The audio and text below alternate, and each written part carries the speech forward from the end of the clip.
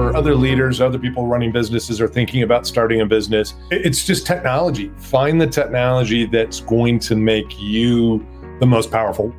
Welcome to the Leaders of B2B podcast, a weekly show where we bring you interviews and in-the-weeds expertise with today's B2B experts and thought leaders. You can see more about today's episode and guest by visiting our website at leadersofb2b.com. Hey leaders, this is Ledge. Welcome back to Leaders of B2B. My guest today is Shawn Olds. Funny thing is, we tried to do this once before. My internet went down and everything crashed. This is a little bit of inception for Shawn and I, but you have not seen this yet. Shawn, welcome to the show. Love that you do an intro of yourself again. And we'll see if we can dive in and have some interesting conversations. Anybody paying attention to the last few episodes knows, like everybody else, we're hot into exploring with AI CEOs right now because so much is happening in the space. It's going to be a great call. Shawn, please say hello. Hey, Ledge. A little deja vu, huh? Quick background on myself. Graduated from West Point as a computer science major. I will fully concede, though, the company I have now was coded by very competent people. The languages I programmed in, they now teach in the history of computers class. But graduated, went into the Army, couldn't fly out of airplanes properly, so the Army kicked me out, and that was the late 90s, and I went into the dot-com boom and got my taste for startups. And for 20 plus years now, have been building startups, both domestically and overseas. Took a break after September 11th to return to government service to do counterterrorism work, mostly in Southwest Asia and Africa. But after that, went back to building companies again and have remained focused on that. And about 7 years ago, my co-founder, who I met in the U.S. Army Ranger School, pitched me on the idea of Boodle. And it was one of those too good to pass up opportunities. One, the opportunity to work with one of my best friends. And two, to take part in our generation's next revolution, which is artificial intelligence. So jumped in with both feet, and we've been moving forward ever since.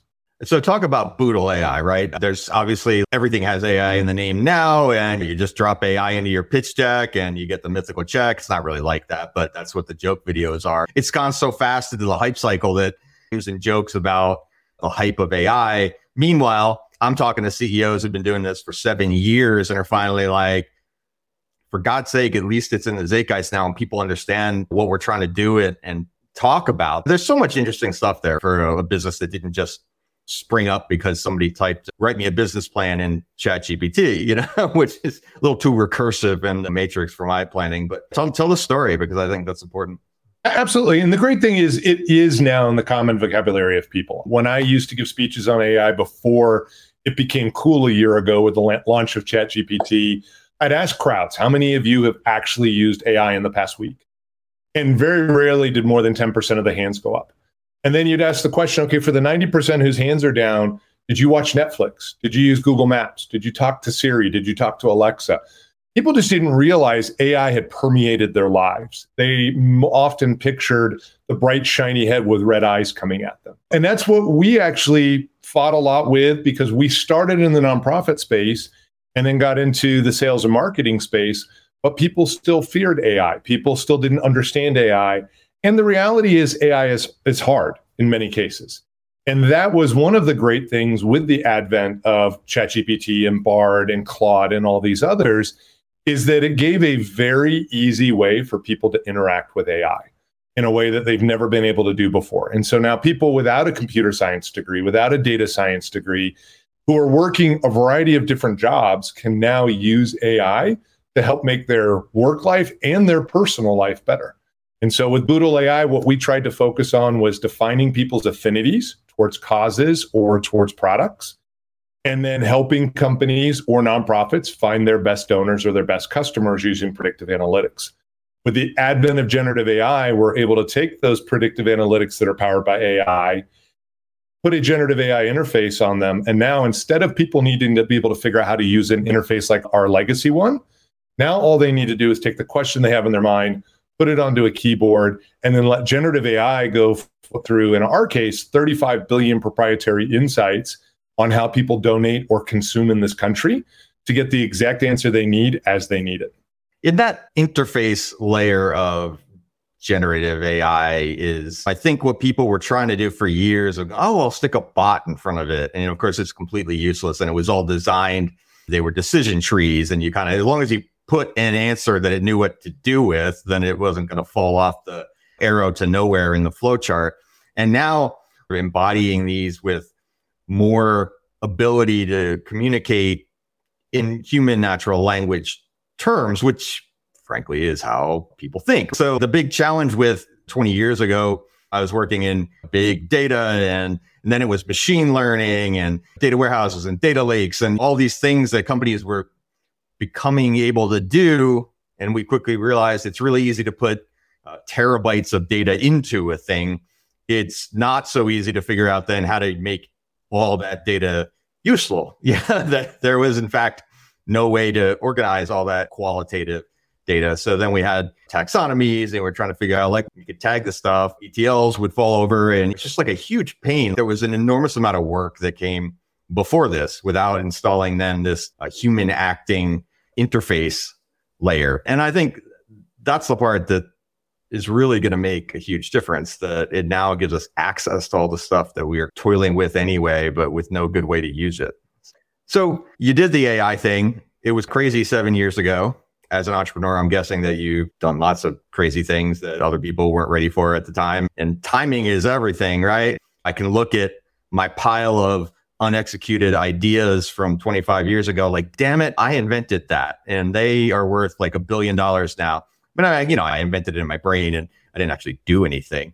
As somebody who's done a bunch of startups and had successes and you've got a list of things you invest in. And I think like you've painted that picture of, hey, a lot of people want to be Shawn when they grow up. So then I'm always interested in like lessons learned along the way there and about timing and about making decisions, because I also know that waiting for the zeitgeist to catch up is painful and expensive also, and timing really matters. So yeah, just tell some stories along that path, because what appears on LinkedIn and in the way you write your bio later, because you have to, isn't always the story. You seem like a guy that'll tell me the truth.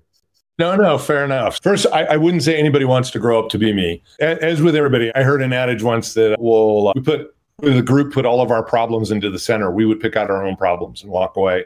And I think that's true. But as you look at it, one of the funny things, you talked about building things for people as they need it. We actually got told at the end of last year, we had several suitors looking to buy us. And one of the CEOs of one of the companies that was looking said, most people try to skate to where the puck is coming to. You skated, unfortunately, to where the puck's going to be in 3 years. And it was true. When we launched, we were just 3 years too early. Generative AI was our saving grace. It was, and then again, that's timing. But generative AI gave us the ability to take everything we'd invested over 7 years, plus an amazing team, and combine that with the power of generative AI to deliver far beyond fundraising teams and sales and marketing teams to people of all sorts. And that's been the great thing is we launched our alpha about a month and a half ago. It's seeing how people use this. We have people using this for Bible study. We have people using this for bedtime stories at night, not just bedtime stories, but the art that goes with it. We have people using this for coloring books. When you start to see the way people use it, one of the greatest things of being an entrepreneur is when your customer teaches you how to use your own platform and they start to evolve it for you and what can be done, and then share that with their ecosystem of friends.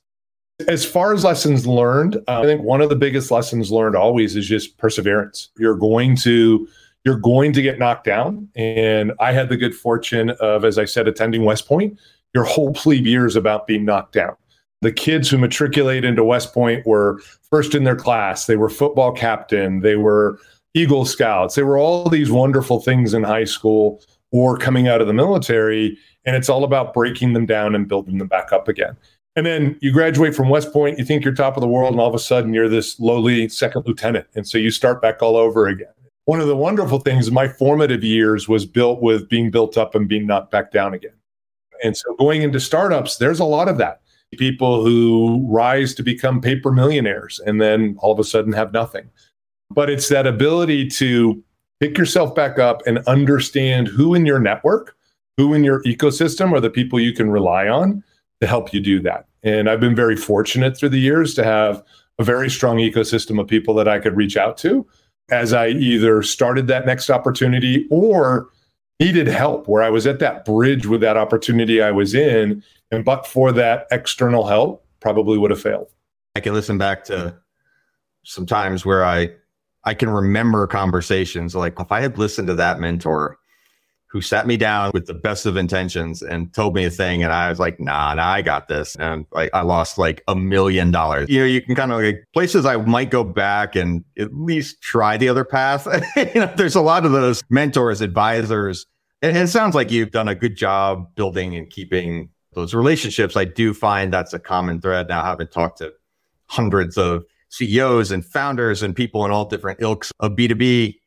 They're later on, they can look back and say, I collected the right tribe of people, you know, around me, and I kept them and I nurtured those relationships. And I eventually thoughtfully, sometimes by accident, ended up with a group of people that I could call for each type of issue, who then could give me that feedback that would allow me to make better, less costly errors. And you have to cultivate that. One of the things I do, it pulls me away from family, but I typically, on almost every trip I do, I will spend an extra half day or day in the city I'm going to. And I go on LinkedIn and I find out who I know there. And then I schedule coffees, lunches, breakfast, dinners, whatever. And what's amazing is you find out you're so busy in your life, you don't realize there are other people who can actually be helpful to you, or that you can be helpful to.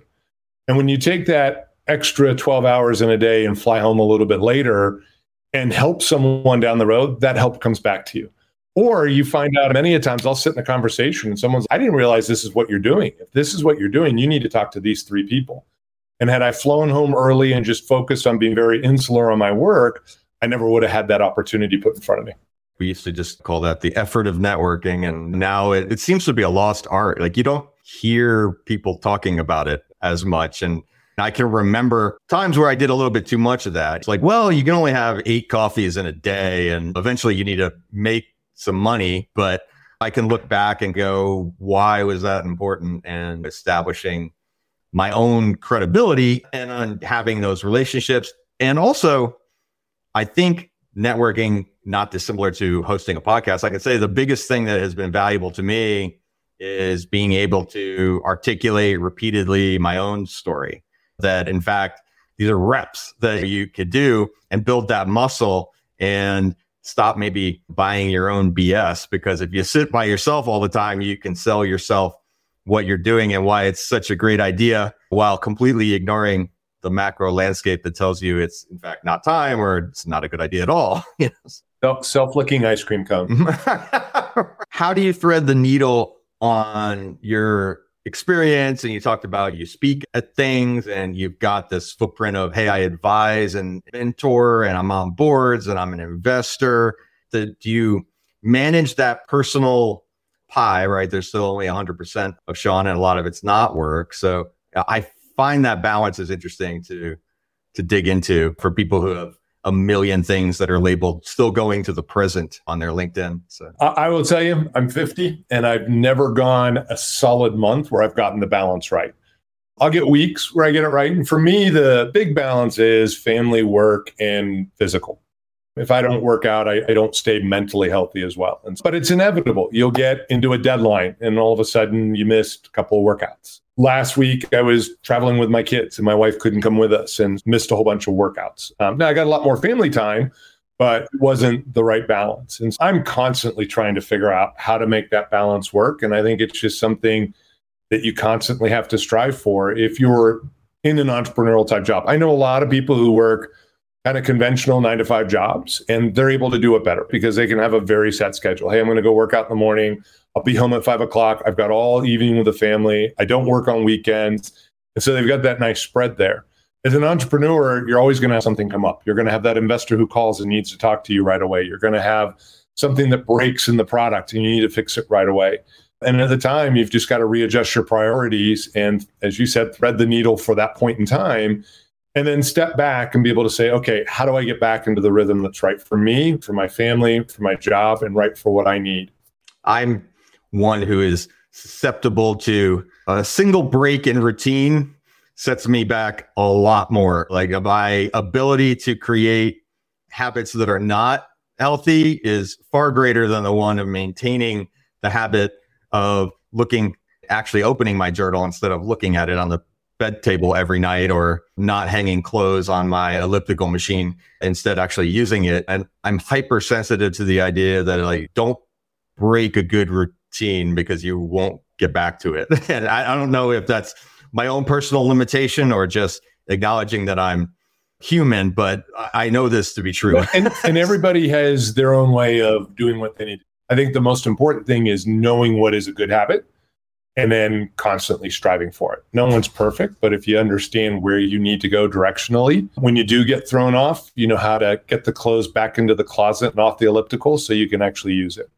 Do you know any people that in your travels, this is an interesting question, just occurred to me, who absolutely in the long term treat their body like garbage and focus only on work and seem to achieve more in a durable fashion? Do you ever encounter folks that kind of break that? Under 50? Absolutely. Under 40? All the time. Our bodies are much more resilient at that point.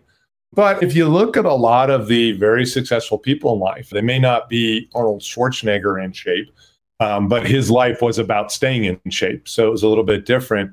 But if you look at some of the most successful people, they've been able to find that balance. And I bet if you talk to every single one of them, they would tell you they lost the balance at some point, but they found a way back to it.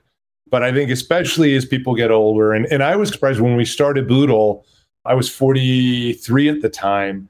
And at the time, the average age of a startup entrepreneur was 46, which kind of shocked me. I always thought it was going to be in the 20 range, but they're older. And I think a lot of it is those older people have gotten to a point in their life where they understand what is right. They know that going into doing something entrepreneurial is going to probably force them off that, but they at least have a muscle memory built there that they can move back to.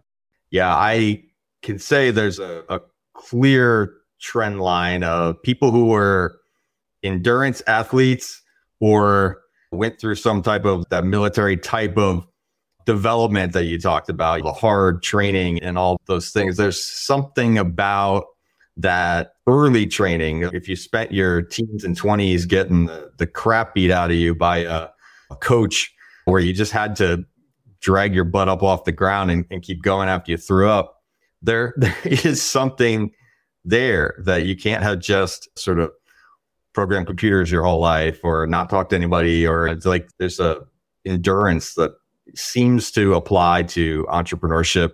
And I'll also say, I always say the starting businesses is hard, but not nearly as hard as parenting. So that seems to have added a layer of all kinds of wisdom that you can bring along that balance front. Yes. You do see a lot of technical founders who end up passing the baton on to someone who ends up, as you said, parenting the company and shepherding along to its future path. Yeah, absolutely. So go back to the business. We talked a little bit off mic, and this is interesting. I had remarked that I went to boodleAI and just reading about the company, and y'all are in a transition point, and you alluded to that. Hey, we weren't sure what the company was going to be doing, and the advent of Gen AI allowed us to retrench and develop a new platform, which is going to release soon. And then we can get our salespeople back in business there. And I have to think that's a little bit scary. And the ability to go, we're going to turn everything off and if not pivot, redesign around a new messaging and not sell. Like, what? You're not going to sell? Oh, then you're fully in product mode for a while and maybe existing customers are paying the bills. But I suspect a lot of people are facing that now, that we've had a paradigm shift. It's a real paradigm shift. It's not NFTs or some other sort of flash in the pan or Clubhouse or whatever, but this is a real thing and you had to make a decision. So how did that go? Yeah, no, I mean, if a successful entrepreneur needs to be able to understand when the business isn't going to move forward or how it can actually move forward. One of the single best angel investments my wife and I have ever made was into a company many years ago was called TroopSwap when we invested in it. And the CEO recognized it wasn't going to grow in the way he thought it was going to grow. But as part of what he was doing, TroopSwap was basically a Groupon for the military because Ritz-Carlton would never put their rooms on Groupon because it degrades the brand. But Ritz-Carlton is happy to give veterans and military people discounts. And so idea was there. But as Groupon started to decline after I made my investment, we realized TroopSwap was probably going to follow. and needed to find another path. Well, one of the things Blake Hall, as the CEO over there, one of the things he consistently got asked was, wait a minute, how do we know that Shawn Olds is actually a veteran? Back then, 10 years ago, there was no way to do online identity verification. And so he evolved that company into ID.me, which is now a unicorn doing extremely well, has identity verification for a bunch of states, a bunch of different areas. And taking a page out of that book, when we got to the beginning of the year and understood the power of generative AI, we actually have gone through 2 evolutions in less than 6 months. Because our first evolution was to say, hey, we don't want any distractions. We're still going to service our legacy customers, but we're going to quit selling our legacy platform so we can focus on this new, what we've built plus generative AI to create a 1 + 1 = 3 opportunity.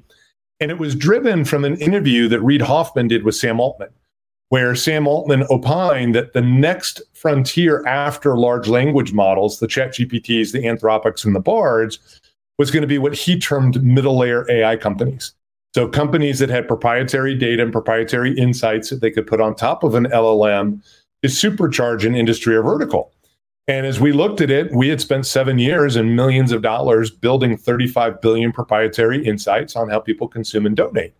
And so we said, great, we're going to be a middle layer AI. And I have a great development team who in less than a month put an alpha together. We went out beating our chests that we were the first middle layer AI in the nonprofit space and one of the first for sales and marketing teams. And what we found out in our alpha, people don't care if you're first, second, third. They don't care if you're the strongest. What they cared about was, do I get what I need out of this?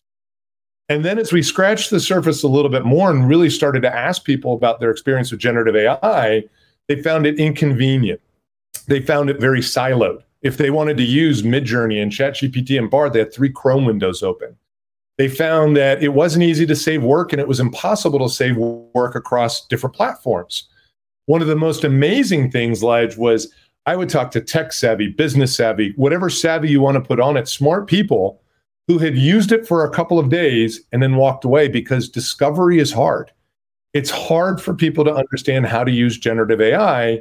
And then finally, we as humans, we collaborate. I know you said people have moved away from the networking, but at the end of the day, whether we do it from afar or in an office, we still work with people. We find people who accentuate our weaknesses, and we gravitate to people whose weaknesses we can help with, right? None of these AIs talk to each other. They all work separately from each other. And so what we realized was we wanted to build a platform where you could streamline all of your generative AI in one user interface, in one place. And so with Boodlebox, which we've launched in alpha and will launch in Q4 fully to the public, is an ability to have your ChatGPT debate Bard and then have Midjourney build pictures of whatever comes out of that, but all in one conversation where the context is all shared, and then go a step further and use a variety of these middle layer AI agents that are forming, the thousands of them that are coming online now, out of a marketplace to add to the conversation, to accentuate the conversation even further. Yeah. And I think Sam Altman was right that, that type of path is, you always end up in the spot where the thing we build is so complicated that people don't know how to use it. I need an interface on top of that. Then I need to segment that into places that I can actually use it for my own purposes, because the generalized LLM is like just blow your mind, super cool, and then you don't know what to do with it. So I want my data in there. And it's very broad, but about an inch deep. And if you want to dig into your area, your company, and the big problem right now is companies are afraid their PII is going to get out there. And so one of the good fortunes we have, because we built what we built over 7 years, is we can do everything behind a firewall. We've built a trust and safety layer. So companies can ingest their own data, know that it's not getting or seeping out or being used to train any other models, but still leverage all the power of generative AI with their data enhancing it. Right. Now, do you have to go ahead and, in that case, train their own version of the LLM, like sandbox it off from the rest? How does that actually work, where a company can get all their data into a thing and not have it be polluted by the outside and not contribute to the outside? There's 2 ways we can go about it. One is you can anonymize data. If the data itself is not what you need the generative AI to analyze, or the LLM to analyze. You can anonymize it and send it over. What we find most companies want to do is they just want their own LLM. So you leverage one of the open source LLMs, you put it, as you said, into its own sandbox behind their own firewall, and then you're able to work with them from there. And what's the change management challenge there, right? Because you still have to train all the people how to essentially behave in this new paradigm. You can ask it natural language questions, but we also all know that prompt engineering is becoming a real thing. And as I start to read better and better prompts, they approximate more and more pseudocode. That, oh, look, it has variables, and look, it has assumptions baked in, and I gotta feed it this, I gotta feed it that. It is definitely a new language. It's not just natural language. No, you nailed it. And I mentioned before, you get a lot of these very business savvy, tech savvy people who get on. And in our alpha, we tell people, we're going to look at your prompts. We want to understand it. We purposely recruited about 10% of the people to be people who self-reported they've never used generative AI. And when you launch their prompts, they sit down for 5 minutes. They do 4 to 8 of them. I use prompts in air quotes because they're not prompts, they're Google searches. And if you put a Google search into generative AI, it gives you bad results. If you take a person who's very busy in their day and they took 5 minutes and they got 8 bad results, they're not going to delve any further. And so that gets to the discovery phase I spoke about. So 2 of the things we do in our platform, one is as soon as you get into the platform, there's a feed. There's a feed of every public prompt that has been done. And so you can start to see what's being done. And then as you start prompting about things, the feed gets smart and fills with prompts about what you've already been prompting about, so that you can understand what are successful prompts, what do they look like, and learn very quickly rather than trying to have to do a bunch of research to figure out where it comes from. The other thing we'll do, though, is what we set up are boxes for people. So person has a prompt they've used, they can save it. We call a save prompt boodle. They put their boodle into their boodle box. And if they make those boxes public, other people can see it and benefit from it. And so people are already creating fitness boxes, legal boxes, accounting boxes, fundraising boxes, bedtime story boxes, all the different things that people might need to do in their lives. And now instead of me having to sit down and just from scratch figure out what a prompt might look like, I can go to the bedtime story box and find the 6 really good prompts that work well for 9-year-old little girls like my daughter, and then hop right over, type one of those prompts in and get a new story for her. You're talking about you got B2C bedtime story sort of stuff that is hard to imagine anybody really ever paying for. And then you've got like in-depth business applications, which are enterprise B2B type sales. How have you thought about being all things to all people is also one of the kiss of death of marketing, because you can't explain how it fits a particular niche then, but you do have a tool then that's useful for all types of things. We all know in entrepreneur world that don't build the tool that can do all the things because you can't sell it to all the people. So like, how are you thinking about segmenting that off so that you don't have to mangle your marketing message? Our premise is that every good enterprise platform is built upon happy knowledge workers who enjoy using it.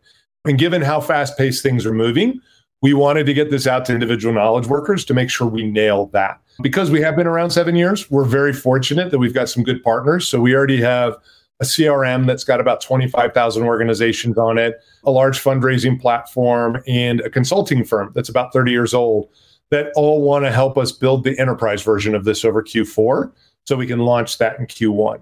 But what we're trying to solve is one problem. It's having a singular place to accomplish all your generative AI needs.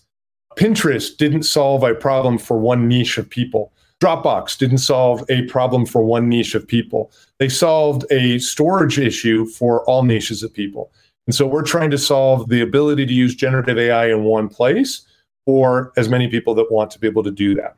So it's the workshop with all the tools, and it also helps you automatically pick the right tool to solve the problem. So you aren't wailing away on a screw with your hammer, so to speak, which happens all the time with point solutions you look at the stack, even for a small company doing $1 million, forget about $billion+ companies, the stack of point solutions in SaaS that you get charged for on a monthly basis. And it's always like, does anybody know what that is? And do we need to keep paying for that? And I think that point solution middleware problem, it haunts, every business, because you want the best of breed, But then you have this like massive integration problem. Potentially this type of solution can help take that heuristic decision making off the table and just go, look, we have the right solutions at the right time. And this thing is now smart enough to choose the right one to get the input from. And this is one of the things as we talk to CISOs of large corporations,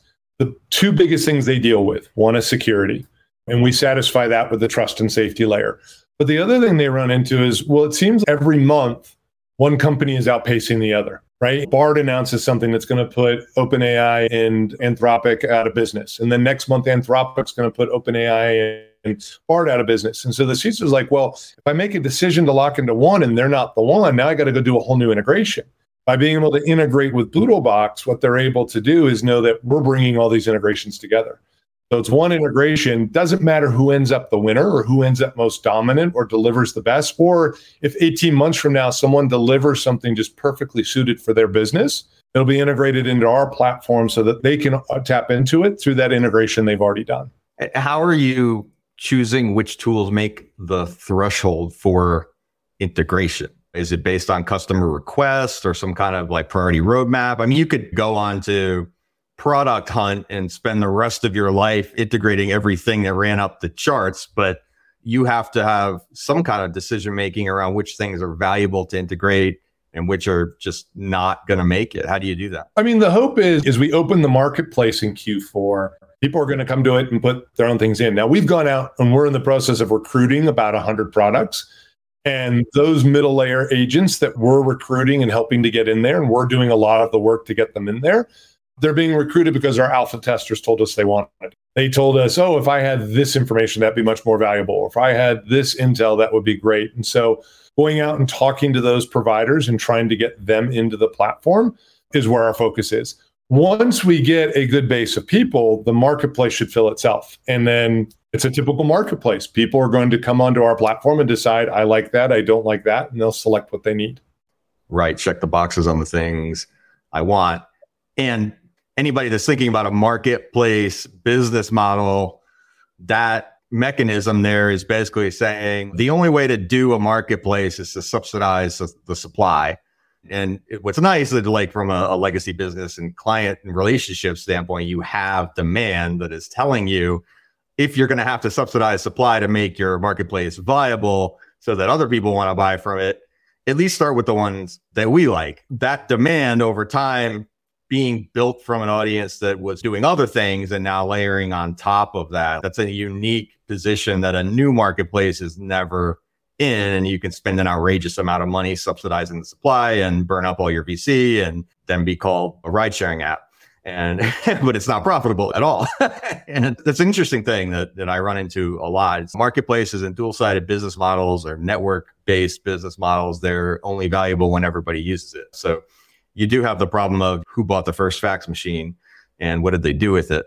And which I guess dates us now because probably people don't even know what a fax machine is anymore. So you talked about personal balance. You talked about the business and the constructs of all those things. When you pull all that together and go, wow, we just made a big pivot and like we're focusing on a certain development and we need to do now go to market. What does the next couple of years look like? Because that is a big turning point, a big pivot in the business. I'm focused on the next couple of months right now because we've got the market's going to tell what the next couple of years looks like. If you had asked anybody that question where we're in October, you asked anybody that question a year ago, OpenAI hadn't launched ChatGPT yet. No one had generative AI in their business plans for their future. And now every major company is talking about it. McKinsey announced they launched their own internal one. And companies across the board, we're doing an A round right now. And it's been interesting. We've had venture capitalists who have turned us down because we don't fit their thesis, but then ask us, hey, but can we have access to your platform? So it's validating that the platform is needed. But a year ago, none of those VCs had generative AI built into their one-year plan. So our next couple of quarters is probably as far out as I would look right now and feel comfortable saying this is where we're going. And our next couple of quarters is getting this launched to the individual knowledge user next month and nailing it. And then building out over Q4 the enterprise version of this and getting that launched in Q1 and really nailing that. And then seeing what happens in the market, seeing what new middle layer AI comes up, seeing what the LLMs decide to do and how they further train or what new ones launch. and then seeing how the marketplace fills out and what that demand is. As I mentioned earlier, what are our customers, our future customers going to teach us? How are they going to come to us and tell us we could be doing better for them and for a large segment of society? And there are interesting things out there. I mentioned before, we've been very big in the nonprofit space. One of our best nonprofit customers, when I showed her what we're doing, she says, "Oh, you've got to have a Dungeons and Dragons box." And I'm like, "Does that still exist?" And she opened me up to forums of millions of people who still play Dungeons and Dragons. And this is actually really well suited for it. And so we will have a Dungeons and Dragons box when we launch. So are you going to have enterprise pricing models and consumer at the same time? Your sort of Dungeon Dragons group isn't going to pay the same as what the $30 billion company will. Absolutely. So on the consumer side, we'll have a freemium version, just like all of large language models do. It'll be very basic like they are. And then we'll have what we call Boodle Beyond, which will get you into the ability to bring in your own data securely, bring in your documents securely, and then open you up to the entire marketplace where you can then make decisions what out of the marketplace you need to do what you need. And so there are middle layer companies around Dungeons and Dragons that are being built. And so if someone wants to buy the Dungeons and Dragons bot for $5.99 a month so it can talk to Claude and also talk to Midjourney and be able to do whatever they would like to get done, a consumer would be able to come in and do that for a nominal fee a month. On the flip side, for the enterprises that want to have their own bespoke enterprise, I won't say bespoke, but their own enterprise version that's behind their own firewall, they'll have their own enterprise pricing that they'll be able to do that as well. You have a really neat thing, and I think this type of business lends itself to a next level of customer discovery, because when every interaction with your end user customer is them typing what they want into a little box, that's a whole lot of awesome data. That's what people actually want. And that, I can't think of another case where that really happened on a broad enough scale to make like discernible inference from it. Ledge, this is one of the conversations we've been having with a lot of companies. I mean, the prompt data, we tell people in our alpha, we are associating your prompts with you when we are reading them. Our plan is that once we launch, much like what Google claims they do, we will see all the prompts. We just won't know Ledge is the one who actually did the prompt. But for a company, if they find that their employees are constantly asking about something that they can't get a hold of inside, if all of a sudden a group of people are asking about HR issues, there's a variety of things that could come up that are going to be invaluable information for corporations to be able to get employees what they need or circumvent something that could become a really big issue. And look at that. You're going to have all kinds of data to all the HR providers are really going to be interested in who's asking for a particular service. But that didn't occur to you at all. Yeah. I appreciate you bringing it up, Ledge. I just took a note. Awesome. Shawn, this is great. I love this journey and the insights, and thank you so much for tolerating 7 years of this to get us to this point, because this is super cool. And I know what that slog is when things aren't hitting. The great co-founder and an absolutely amazing team. So I've been fortunate. I wouldn't have had it any other way.